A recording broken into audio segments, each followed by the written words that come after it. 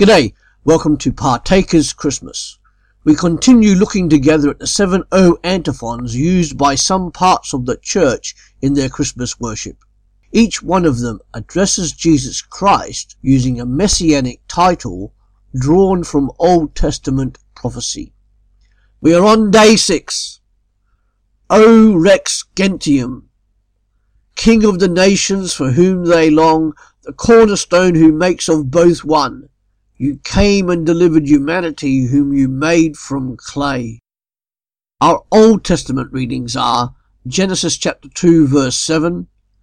Then the Lord God formed a man from the dust of the ground and breathed into his nostrils the breath of life, and the man became a living being.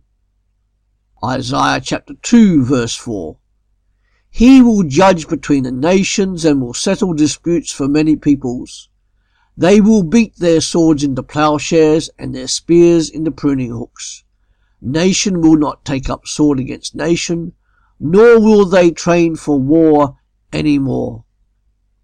Isaiah chapter 9 verse 7. Of the greatness of his government and peace there will be no end.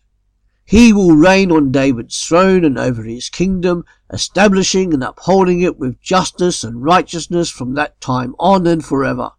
The zeal of the Lord Almighty will accomplish this. Isaiah chapter 28 verse 16. Therefore this is what the sovereign Lord says. Look, I am placing a foundation stone in Jerusalem, a firm and tested stone. It is a precious cornerstone that is safe to build on. Whoever believes need never be shaken. And Haggai chapter 2 verses 8 to 9. The silver is mine and the gold is mine, declares the Lord Almighty. The glory of this present house will be greater than the glory of the former house, says the Lord Almighty.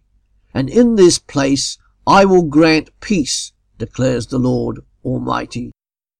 Our New Testament reading is from Ephesians chapter 2 verses 14 to 16.